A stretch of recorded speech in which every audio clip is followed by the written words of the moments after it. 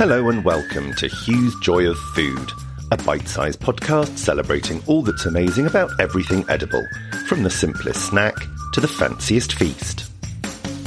I'm Hugh Smithson-Wright, and this week on Hugh's Joy of Food, I review a celebration lunch at one of London's most perennially popular restaurants, seafood specialist Scott's, answer a short but profound question about salad in Ask Hughel, and Lake District delicacy Grasmere gingerbread is my treat of the week. Each week on Hugh's Joy of Food, I review a restaurant in some way, whether it's one I've eaten at recently, a takeaway, or a make-at-home meal kit. First, a disclaimer. My job as a restaurant PR and consultant means that I'm paid to promote the interests of the handful of restaurants I represent. If I feature a client on this podcast, I'll make that clear, like I do on my social media channels, and in all cases, I'll make it clear if all or any part of a meal I review was complimentary. You can rest assured that everywhere I review, I recommend. This show is about the joy of food, so if you're looking for vicious eviscerations, this probably isn't the podcast for you. With that out of the way, it's time for this week's review. For all that I absolutely love talking about restaurants, and particularly love recommending great ones, one question I always slightly dread being asked, and which I'm asked a lot, is what my favourite restaurant is. The problem, you see, is that I genuinely don't have a single favourite restaurant that I think stands head and shoulders above any other. In the same way as I have several people I call my best friend, I have several favourite restaurants suited to particular occasions or cuisines. My favourite restaurant for a celebration or a date with Dave or Italian or tacos, say. But a handful of restaurants rate as favourites by virtue of the fact that I return to them again and again, to the extent that I lose count of the number of times I've visited, and go not for any particular criterion or for a dish that I can't get anywhere else, but simply because I know that I will have a good time, eat well, and leave happy. One such restaurant is Scott's on Mount Street in Mayfair, which I first visited almost exactly 10 years ago, and have been back to at least a couple of times a year ever since. There's been a grand, if slightly fusty, seafood restaurant on this site since 1967, but everything changed in 2007 when Scott's was acquired by Caprice Holdings, the restaurant group owned by Richard Caring, comprising landmark London restaurants like The Ivy, J. Shiki and Le Caprice, from which the group takes its name. Given a makeover by Uber interior designer Martin Brudniski, which kept the classic wood panelling but jazzed it up with statement art pieces by the likes of Damien Hirst and Tracy Emin, and added a vast eye-catching marble seafood altar in the middle of the room, Scott's went seemingly overnight from being somewhere Mayfair dowagers might go for unchallenging but unimpeachable seafood to one of the capital's most fashionable and hard-to-get-into restaurants. But unlike a lot of fashionable and hard-to-get-into restaurants where the food is passable at best and very much secondary to seeing and being seen, at Scott's the food was and is outstandingly good, which, coupled with what I think is some of the best service anywhere in London, transforms every meal eaten there into an unforgettable experience. My most recent visit was for the very happy occasion of celebrating my second wedding anniversary. In our nearly 6 years together, poor Dave had somehow never been able to join me on any of my other visits to Scott's, so I thought it was about time he had the pleasure. Booked in for a sociably late 1:30pm lunch slot, Dave and I took our seats in a spacious corner booth and got started with a glass of champagne, while trying not to fill up on too much of the two types of delicious bread and salty butter that were brought as we considered the menu. Now, about that menu. As I've said, Scott's is first and foremost a seafood restaurant, serving traditional classic fish dishes like the Holdover sole they're most famous for, excellent oysters, platters of fruits de mer and roasted shellfish. But there are also some more contemporary dishes with European and Japanese influences like mixed sashimi, tempura prawns and squid à la plancha. Carnivores and vegetarians are also exceptionally well catered for, so don't let not being a fan of seafood put you off. There really is something at Scott's for everyone. Dave and I kicked off with half a dozen Dorset rock oysters, 6 plump, deep-shelled specimens served simply with a muslin-wrapped lemon half, shallot vinegar and Tabasco sauce. Then for starters, Dave ordered the tempura prawns with spicy cocktail sauce, and I chose smoked Devon eel with a horseradish croquette and green apple remoulade. While my starter was generous, 5 fat slices of eel wonderfully paired with the crunchy croquette and creamy coarse remoulade, I'd forgotten from previous visits just what a whopper of a portion the tempura prawns is. With 6 huge tail-on prawns encased in rustlingly crisp tempura batter, served with a pot of lip-tinglingly spicy sauce, this is probably enough for 2 to share, and thankfully Dave did just that, so I was able to enjoy some of his starter as well as my own. Although for my main course I almost always order a Scots classic, pan-fried slip soles with lemon caper butter, this time I decided to try the fish of the day, which was lemon sole. Simply grilled and served with just a lemon half, this really was Scots in a nutshell. Superb sustainable fish, perfectly cooked, elegantly served. But as so often, that simplicity is deceptive. The woefully under-seasoned, disappointing lemon sole I ate recently in a high-profile new opening, whose blushes I'll spare by not naming them, just goes to show that there's nothing simple about getting simple food right. Dave's Sid sea bass with lemon and herb butter, served like my lemon sole on the bone, although you can ask for it off, was equally excellent. All we needed to add was some wonderful chunky chips and a lovely medley of tarragon-buttered summer vegetables, which included peas, broad beans, radishes and pea shoots. It being our anniversary, we had to have puddings, and I'm glad we left room for them, because they were a real highlight of the meal. My peach melba was a showstopper, as well as all the traditional elements of Auguste Escoffier's 19th century invention, that's peaches, raspberry sauce and vanilla ice cream. Scott's version also included a cleverly constructed chocolate shell, decorated to look like a real peach and filled with a feather-light fruit mousse. Dave chose Bakewell pudding with almond praline ice cream, a substantial individual tart which he was very pleased with. 2 very thoughtful touches completed our delightful anniversary lunch. With our coffees, we were brought a plate of petit four with happy anniversary piped on it. Then just as we were leaving, one of the managers who'd asked what our plans for the rest of the day were, brought us a box of Scott's handmade truffles to have with the film we'd said we were planning on watching later. Earlier in the meal, another manager who'd spotted me dabbing at a spot on my t-shirt where I'd dropped something down it swooped in with a flask of soda water and a clean napkin as if by magic.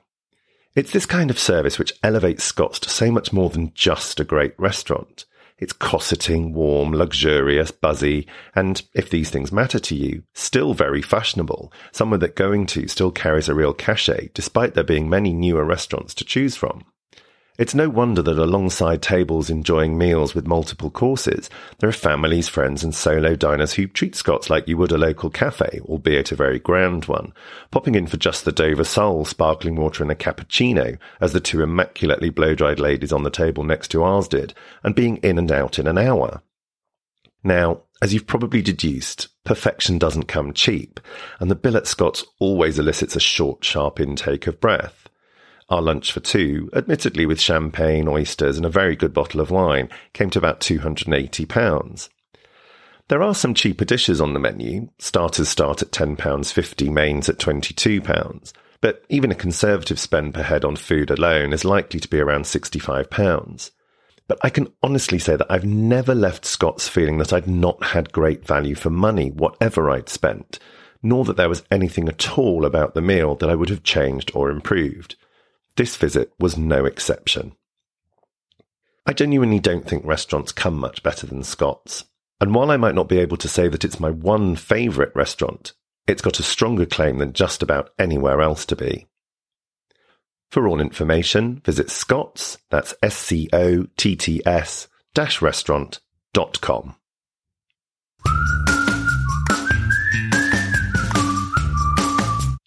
Each week, I answer a listener's burning culinary question in Ask Hugel. This week's question comes, once again, from Helena in Norfolk, who, as her fellow regular listener might recall, happens to be my sister. She writes, "Hey Hugel, why is salad?" A short but profound question there, calling into question as it does the very existence of salad. Now, to give my other listeners some context, Helena has got to the age of 48, having almost entirely avoided the consumption of salad. If it's a garnish, she'll ask not to have it, or more likely offload it onto my plate. As an optional side dish, she'll dodge it, preferring a hot vegetable or carb of some sort. And don't even try to persuade her of the merits of salad as a meal in itself. Like my husband, who, to be fair, is very much a fan of salad as part of a meal, Helena cannot be persuaded that a course consisting solely of salad could ever fill you up. Helena enjoys food, and indeed is a fantastic cook, and is usually up for trying almost anything. Except, it seems, for poor old salad, of which, as her question tells us, she just doesn't see the point. Why is salad indeed? To answer this profound existential question, I think we first need to interrogate Helena's opposition to it. Why not salad? For many of us, especially those of us born in the 70s or 80s, there's a lingering misconception that all salads are broadly the same.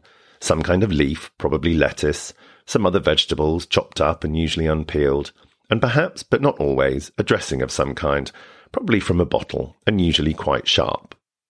Or it's possible that we still carry the trauma of that bastion of 80s and 90s dining, the salad bar, a fixture of pizza chains and family-friendly carveries, unlimited visits to which were touted as a selling point, but in reality offered nothing more than a chance to pile your plate high with an uninspiring selection of wilting veg and the occasional protein that even occasional replenishment couldn't guarantee the freshness of. It's no wonder that a lot of people were turned off the idea of salad for life by it. And let's not dwell on those horrible fridge-cold little tubs of salad you find in supermarkets, chemists and petrol stations. The putatively healthy option when grabbing a meal deal would usually taste of absolutely nothing and are often bulked out with pasta which, love it as I do hot, I think is utterly depressing cold. But Helena, salad is so much more than sad leaves and sadder dressing, and there is so much more to salad than just cold vegetables. As well as the most familiar style of leaf salads, there are chopped salads, bound salads, where all the ingredients are held together by a thick, usually creamy dressing, and some where protein, like cheese or meat, are as much a part of it as the vegetables, and in some cases even more so. My favourite salad, and I really had to think about this, is the simple peppery salad I like to serve with roast chicken, lamb chops and steak. I take a bag of shop-bought watercress, spinach and rocket salad, dress it with good olive oil and red wine vinegar, add some sliced spring onions, and finished it with torn anchovy fillets and a little of the oil from the can or jar.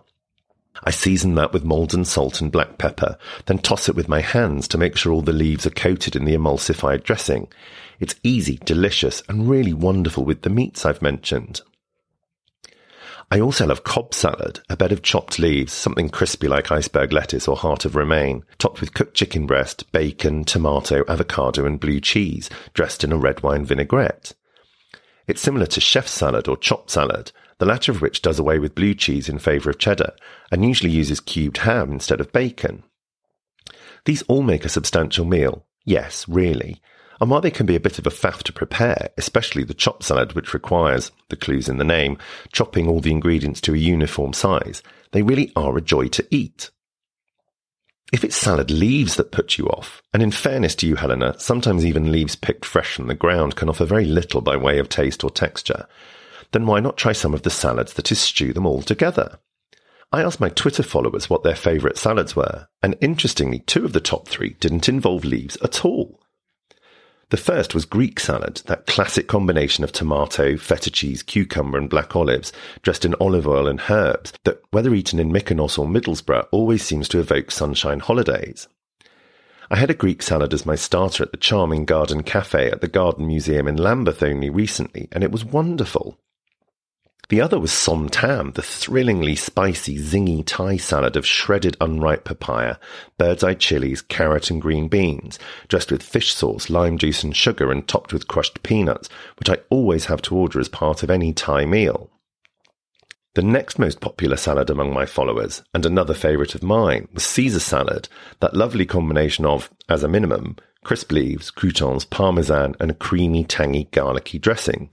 You can add anchovies, I like lots of anchovies, and cold roast chicken, or even prawns, although personally I don't think prawns work particularly well with Caesar dressing. One respondent touted a veggie version using corn strips, which I think sounds great, and most people who hailed Caesar as their favourite salad agreed that it's one of the rare exceptions where shop-bought versions, which come in easy kit form, are generally pretty decent. I received so many responses that I could fill an entire episode just listing them. As it is, I've pinned the tweet to my profile at HRWright so that anyone can have a look at the replies and hopefully be inspired. There are some amazing suggestions in there. So to answer your question, Helena, why is salad? Salad is because it's great. To say you don't like salad is a bit like saying you don't like food. There are so many varieties of it that you can't possibly dislike all of them. You just haven't found the ones you like yet. I hope I've persuaded you to give salad a chance, Helena. But if I haven't, well, you can carry on just scraping it onto my plate as before. If you'd like me to have a go at answering your food-related question, you can tweet me at hrwright or send me an email to hrw@hughrichardwright.com.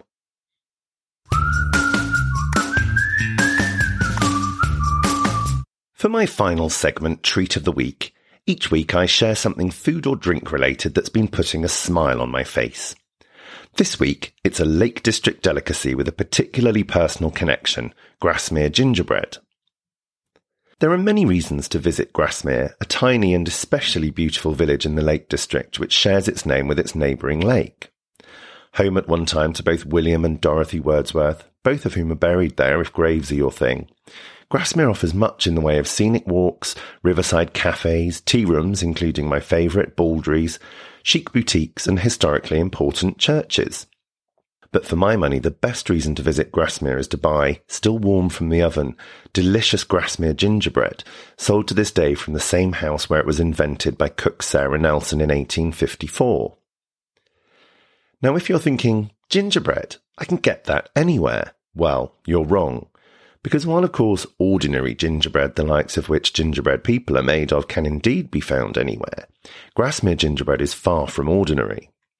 The recipe, like for so many unique speciality foods, is a closely guarded secret, but the result is something that in texture is what I can only describe as being somewhere between a biscuit, a crumbly cake and flapjack, notwithstanding that it doesn't actually contain oats.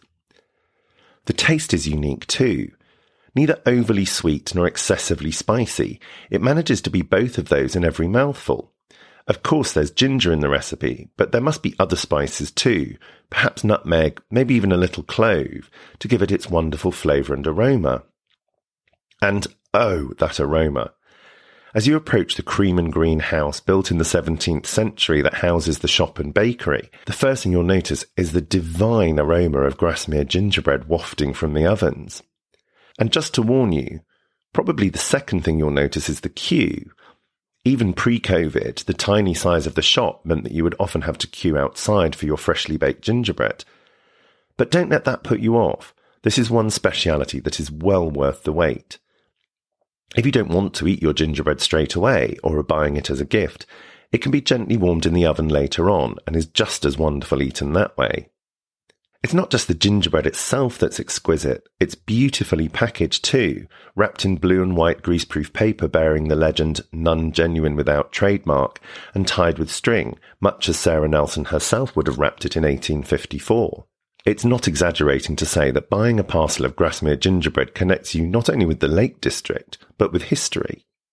Now, speaking of connections, I said there was a particularly personal connection to Grasmere gingerbread, and it's that for my wedding to Dave 2 years ago, my mother-in-law Steph arranged wedding favours for our guests of a slab of Grasmere gingerbread each, which we put in everyone's place setting as their gift from the Cumbrian side of the family. So, as well as being a delicious, unique product with a fascinating history, Sarah Nelson's Grasmere gingerbread will always remind me of the happiest day of my life. And there aren't many things you can say that about, are there? To find out more, plan a visit, or to order Grasmere gingerbread and the many other local speciality foods sold in the shop online, visit Grasmere Gingerbread, that's Grasmere gingerbread.co.uk.